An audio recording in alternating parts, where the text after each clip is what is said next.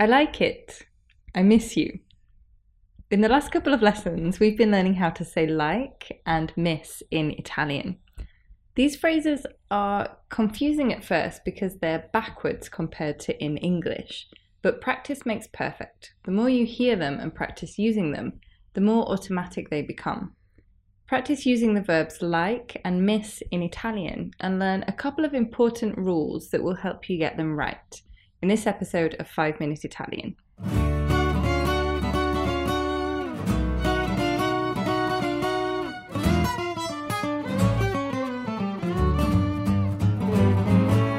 Ciao a tutti e benvenuti a 5 Minute Italian. I'm Katie.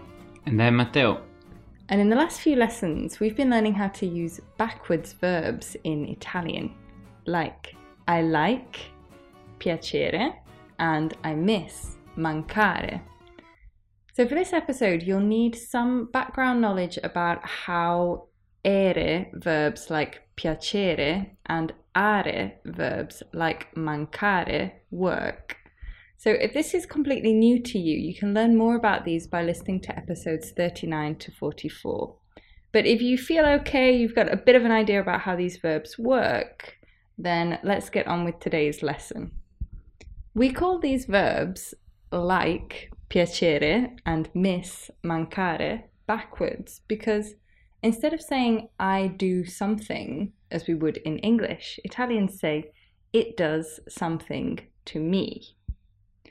An example of this is the verb like. Can you remember how to say I like it in Italian? Mi piace.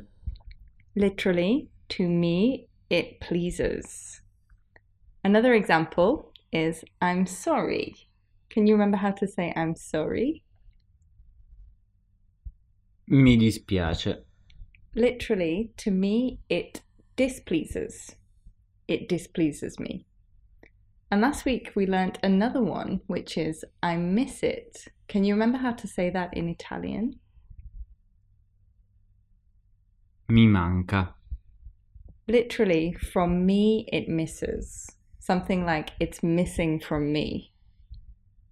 From now on, we're going to look at the verbs like and miss together because they're very similar, molto simile. Can you remember how to say I miss you? So remember that in Italian, it's literally from me, you miss. Mi manchi.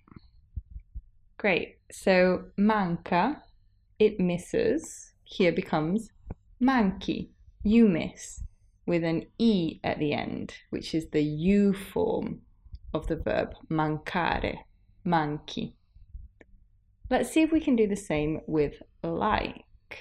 We know that I like it, literally to me it pleases, is Mi piace. And how would you say I like you? Literally, to me, you please. Mi piaci. So to say you please, we say piaci with an E at the end, which is again the U-E ending. So again, how would you say I miss you? To me, you miss. Mi manchi. And I like you, literally to me, you please. Mi piaci. And what about them? So for example, if I wanted to say I miss them, we know it's backwards in Italian. So let's start by getting the they form of mancare.